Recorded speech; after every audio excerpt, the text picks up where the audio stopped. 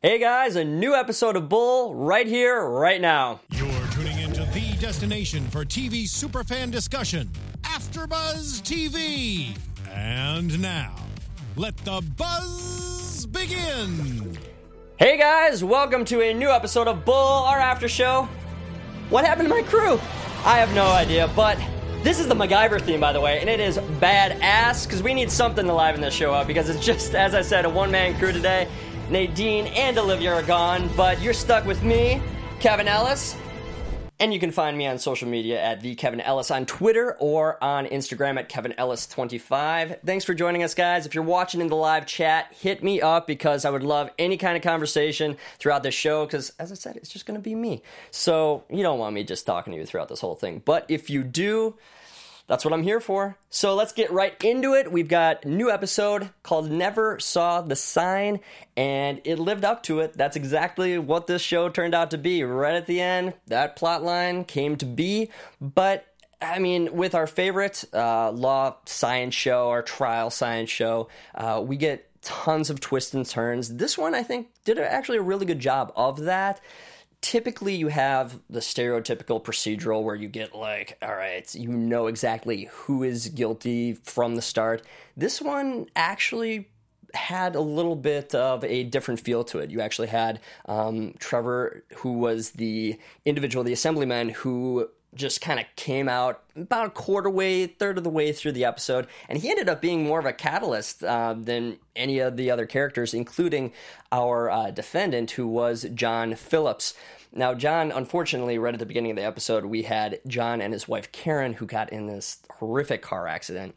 You don't typically see rear ends go as poorly as this one did, but as you saw, like, you got this line of cars, and his seemed to be the only one that got in this like really bad car accident. So you knew that there was some sort of distraction element because everybody else was able to slow down, but he wasn't. So like right off the bat, I'm thinking, okay, this guy could have some fault to him. We were already introduced to the fact that they were arguing to whatever degree. Like we knew that baseball was a part of it. His son was a factor. But, like, I got this inkling that, okay, this might be the one episode where the individual who is our defendant might actually be guilty. Doesn't turn out to be the case, but it was a thought at first. I don't know about you guys. If you thought the same, share that, because it felt like it was going that route. But at the beginning of this episode, we also have Judge Lampkin, who Bull is sitting in on one of her trials. And what seems to be almost one of the most unethical things that Bull has done in this entire show is he actually is taking up Lampkin on an offer she makes to have him appear as one of in his role as a trial science advisor to another case for another judge in another county. Now, we don't understand why this is the case at this moment in time, but like as it turns out, Lampkin had this planned the entire time because she wants the assembly seat that Trevor Dormit is holding in that county. And I don't know if she knew that he was involved in this plot to have the DA actually go forth and charge John Phillips with this trial. Like, it seems as if that was the case because maybe she has a good relationship with the DA, and typically judges do have a pretty good relationship with the DAs. So I have to assume that was the case in this instance because there was even like a little bit of flirtation between Bull and Lampkin when she tells Bull, like, I've got this case, you should do this. But so there's an old history between the two of them, and Bull even reveals a little bit later on why he has a motivation to help Lampkin out, and that's because next week he's going to actually have a trial in Lampkin's courtroom that is going to be quite lucrative. He feels like he can win. He always wins. He hasn't lost so far. So we know that he's got a big payday coming up. He wants to be on Lampkin's good side. I mean, it makes sense for our protagonist. I don't blame him, but like you have to question his ethical behavior in this instance. Again, like he's looking out for his company, he's looking out for his team, but I thought that it was a little questionable. So as we move forward, Marissa introduces the team, Bull, to this case. And as it turns out, John Phillips, who again is our defendant, was traveling at 11 miles per hour over the speed limit. I wouldn't say that's a horrific offense. Sorry to those who do view it as such, but like most people drive at least below 10 miles per hour. He was just over that threshold of 11 miles per hour over the speed limit. But the one other thing is that there was a sign that was posted for John to slow down. As we find out later in the episode, that's not quite the case. But at this stage in time, Marissa is presenting this as such. Like, there is a slowdown sign, and he didn't follow it. So what is motivating this DA to prosecute? Again, it turns out that this assemblyman, Trevor Dormant, has this incentive because he's supporting this bill to get through his district that moves a road. It's a road bill, a road improvement bill to get all of the roadways in the area up to speed and of quality. So he has an incentive to actually get John Phillips convicted because he doesn't want he does want all of these roads to improve if there is any sort of evidence within the case that proves that roads were a factor. This is going to move it all forward for him. And he also doesn't want he doesn't want any sort of backlash. He's a politician. He's going to play the game. And it does come back to bite him, as we found out. And Trevor, he was a dick. Let's be real. He was a dick in this episode. Right off the bat, like, Bull goes on in there to talk to Trevor in his office, and Trevor right off the bat he's just cruel. He's just being a dick. And he calls on over to security, says that Bull might even have a weapon. Like, come on. Like, this guy's just being cordial. He's not being at all threatening. And yet he's clearly showing his hand in that, all right, you've got something to hide. It turns out being the case. Because he's calling John a maniac driver, amongst other things, a drunk driver. Like, he's throwing out all of this verbiage that is just contrary to anything that the case really has presented so far. So I guess he was a witness, and that's why we were, given, I guess Trevor was involved in the first place. Apart from this bill, he was a witness to the accident, but also said that, he didn't see much, or at least that's what was revealed. And he has it out for Bull so much that once Bull leaves his office, the police end up stopping Bull on his way out and end up what did they do? They gave him a ticket for not having our hands-free cell phone in New York. And the police officer was being all, hard ass about it. But you had Bull, who was being really snarky. We saw a lot of the character that we're all used to seeing in NCIS of Michael Weatherly, and he brought out that snark, sly behavior. It was really fun to see because you don't see the jokingness in the show. You see a lot of quips, you see a lot of wit, but the humor isn't always there with Bull, and it was nice to see this episode. So we get to our jury, as we always do in this trial procedural, but this time around, unlike past episodes, they're actually looking for really intuitive, critical thinkers, individuals that are going to see that this case, in the broader scale, has a little bit of corruption to it. They want to bring to light Dormant's corruption as an assemblyman, his incentive to have this case in favor of convicting John Phillips. So that's where we're at as far as that is concerned. And we have, it was cool that they bring out individuals who are always a little bit, how do you put this? Gil, our public defender, is who I'm referring to. A little bit more shy, a little bit more tame, and he looks like he just has passed the bar. He's just got that newbie look to him. I felt bad for him right off the bat, but Benny coaches him up, Bull coaches him up. They really make him feel like he's a part of the team, and it really shows because Gil does come into his own this episode, and I think it was a great way of bringing in this new character and something fresh, because we don't always see that in trials. You know, you don't see an unpolished trial attorney trying a case in any of our procedurals, but this guy had no idea what he was doing, and it made it fun. And he starts out with a question. You know, there's always an interesting question. Like in the pilot, it's like, how do you catch a cold? But in this instance, it was, if you're cooking or do you like cooking or baking? And in this instance, there's one woman who even says, like, I have something against gluten-free stuff, and I hate vegans, and they automatically tossed her to the side. They, cut her as a jury pool individual, and it was just funny to see, like, somebody who was not thinking outside of the box for being vegan or gluten-free to just get axed like that. Typically, you see it the other way around, where people are getting made fun of for actually being gluten-free and whatnot. So I thought it was kind of comedic how they were able to swing that one.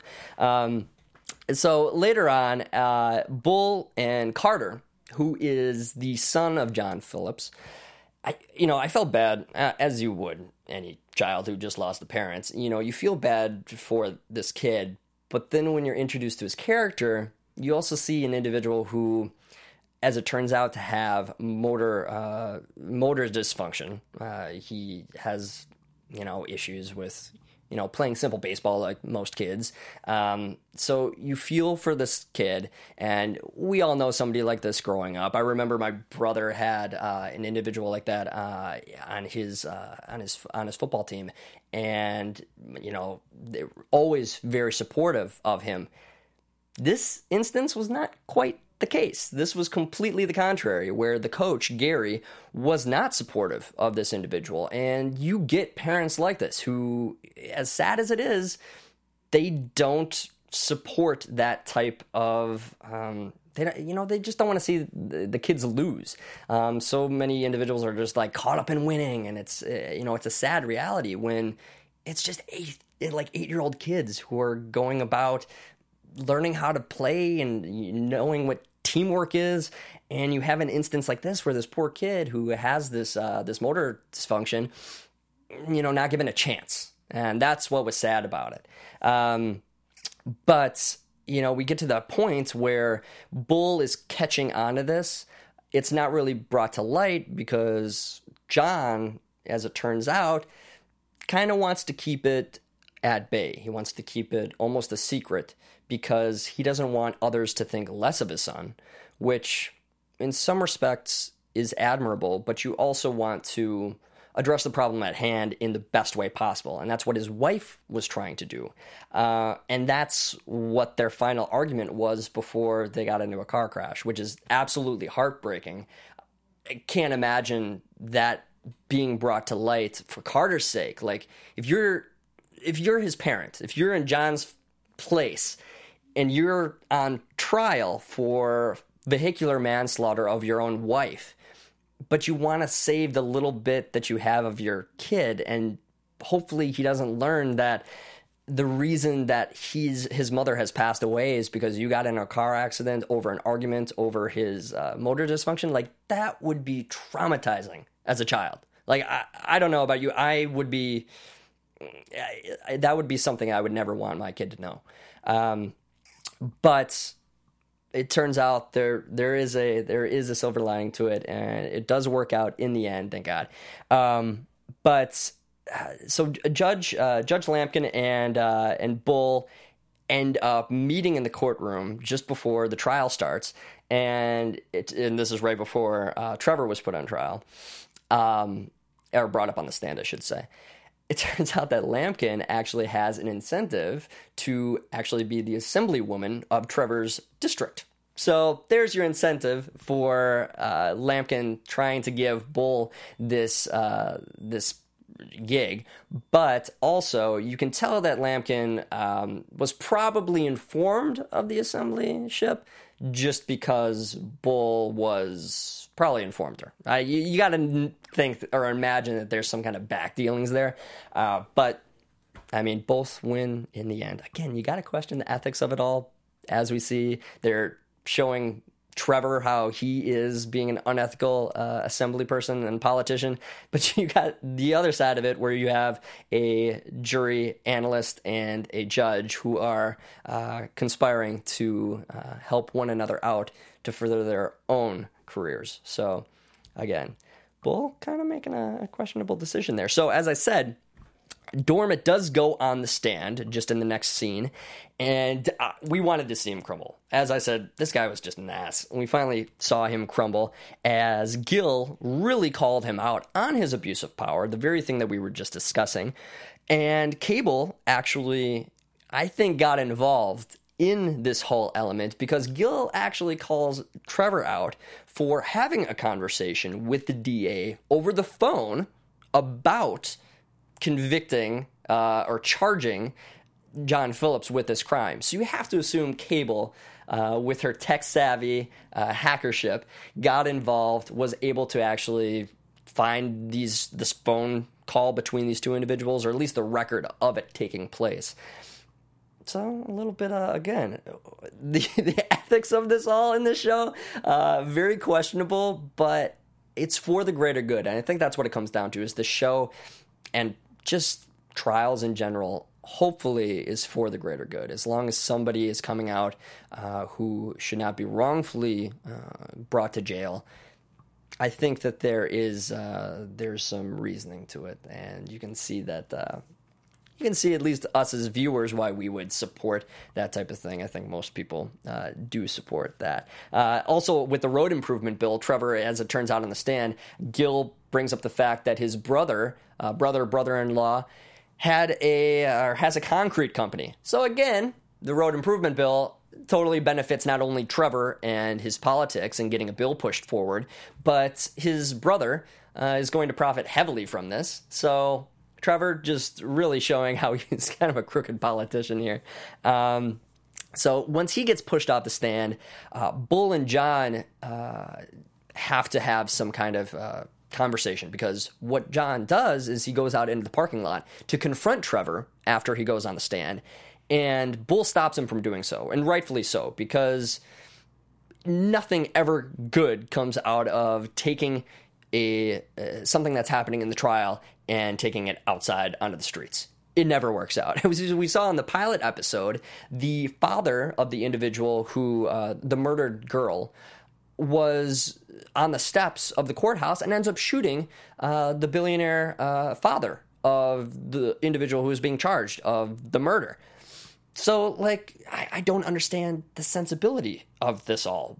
Again, that's what justice is supposed to provide in our justice system. And in the very instance, if it appears that justice is going to be served, or, you're going to have a possibility of being let off for the crime, why take the risk in assaulting an individual in the parking lot of the courthouse? That is not going to help your case. So I don't understand the psychology of John in this instance. Turns out he's a little hot-headed, not so much, because Bull, once he sits John down in his car to talk about what took place the day of the car crash, it turns out that Karen and John were having a conversation about Carter and his motor planning disorder. So this is when this is revealed. It's a heartfelt exchange. Bull is really getting to John, though John, even at this point in time, is still wary of bringing or going on the stand. And again, I don't understand John's logic at this juncture, because saying, revealing his emotions, his thoughts in that moment are going to bring less ambiguity to his own case. Now, we do go back, reverse to what I was saying earlier, in that he's a little concerned about really saying, or really having it brought to light that Carter has this disorder. He really wants to keep this under wraps. But at some point in time, it has to be addressed, because you're looking at your child possibly going to foster care and without a father for the rest of his life, because you don't want to talk about the reality of the situation. And that is far more important. Bull knows it.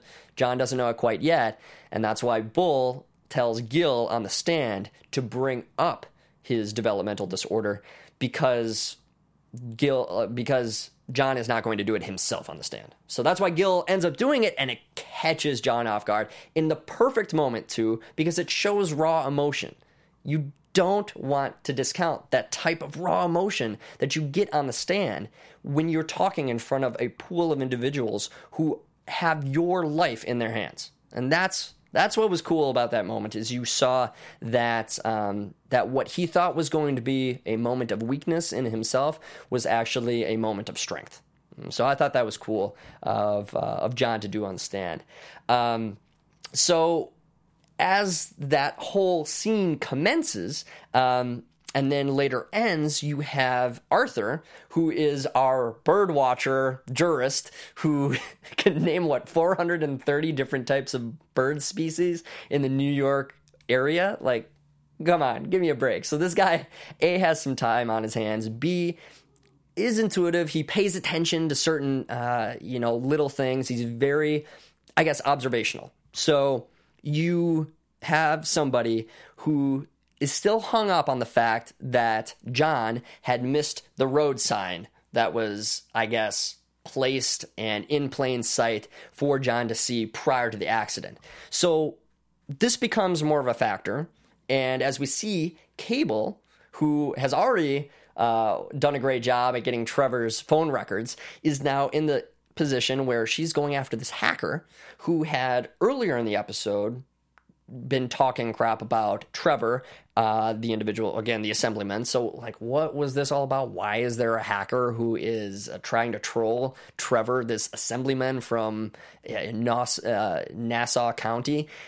It's such a minute thing, so clearly there's some reasoning behind it. Well, Cable tracks down this guy named Austin, who it turns out had a mom who had been an employee at a library that Trevor Dormant had torn down earlier in the year or something like that. And so this Austin guy, who is, this 20-something kid, is a little hung up on the fact that his mom was out of work because of this assemblyman. So he's trolling him online, and as it turns out, he even donated to Karen Phillips's memorial fund. And so he finds out, or at least our Cable finds out, that Austin, prior to the accident, knew that Trevor was going to be on the same roadway that he had been talking about for his road improvement bill. So he knew he was going to be on this roadway. So that very sign that we're talking about that is supposed to read "slow down" didn't at all, because instead it read "no need to read," which, again, is horribly bizarre. Don't understand exactly why that is the message. I'm thinking, okay, you want to get the attention of this assemblyman, but at what does that even mean? I don't know if, help me out if I missed something like that. I don't know what "no need to read," other than it just being a prank, is going to have any sort of effect on Trevor Dormant's life. It ends up jeopardizing the lives of others. Whether or not John Phillips was actually going to read that sign, to be determined, or it can be looked up in hindsight. But what we do know is it could have prevented that very thing, and that's what Gil and Bull want to hit, is that sign did not read "slow down." John did not have that warning that there was a traffic stop ahead. And so with that very logic in mind, these two want to bring that to light in court. And you got John here, who doesn't know if he would have seen the sign, or he doesn't remember the sign at all saying "no need to read." But, if you, at that point in time, if you are up for vehicular manslaughter of your own wife, and your son might be put in foster care if you do not get off in this trial, your life is gone to waste. And so for him not to at least try and embrace the fact that, okay, maybe I didn't see that sign, but for him to go on the stand and say, no, he doesn't remember it, was fascinating to me. Again, I've complained about this before on the show. A lot of our defendants have ethical decisions that don't necessarily help themselves in the courtroom, but like this one was very questionable. As it turns out, it doesn't hurt him in the end because Gil was able to, on the stand in his closing arguments, address the fact that individuals, you might see a sign on the road, but if it isn't of consequence, if it isn't worth noticing, then you're not going to remember it. And it was a great way of proving this very point when Gil had removed one of the signs from the courtroom and asked the jurors if they had even noticed. They even asked for a raise of hand. Nobody had raised their hand, which is of no surprise. And it turns out that the sign that he said he had removed was, quote, a court officer must be present at all times. And then he jokes, that wasn't even the sign. And it turns out that the sign had something to do with court in session at all times, blah, blah, blah. It was this long list. Inconsequential, really, in reality. And it really got Arthur, the bird watcher, to come to his senses and realize, you're right, John, you probably wouldn't have noticed the sign that read, no need to read the sign, or at least remember it, especially on a roadway. If there is any kind of slowdown ahead, or you don't want to make the point that it is in the heat of an argument with your wife, but how many times are you going to see that? Unless it reads something graphic, ridiculous, provocative, you're not going to remember anything like that. So it turns out that because of that, Arthur came to John's side and he was found innocent. And so we were at least left with another case where Bull had saved the day and nobody had, everybody's innocent. He hasn't lost the case yet. So that is a positive for our protagonist. As it turns out, Jason Bull and John, after the trial, after he's found innocent, go on over to find Carter. And Carter's over at a baseball diamond and he's watching, I don't know if it's his own team that's playing, but he's watching kids play. And as we saw at the beginning of the episode, he's just like a stat magnet. This kid's a genius. He doesn't have the ability to play ball like other kids, but he can use these other skills that he possesses, and that's what Jason's really trying to get to John, is that, he might not be able to do the things that you want him to do, but he's got these other, characteristics, qualities to his personality that are worth noting and worth developing. And so it was cool to see John at the end of the episode seemingly embrace that very concept with his own son. It was a nice ending to a pretty good episode.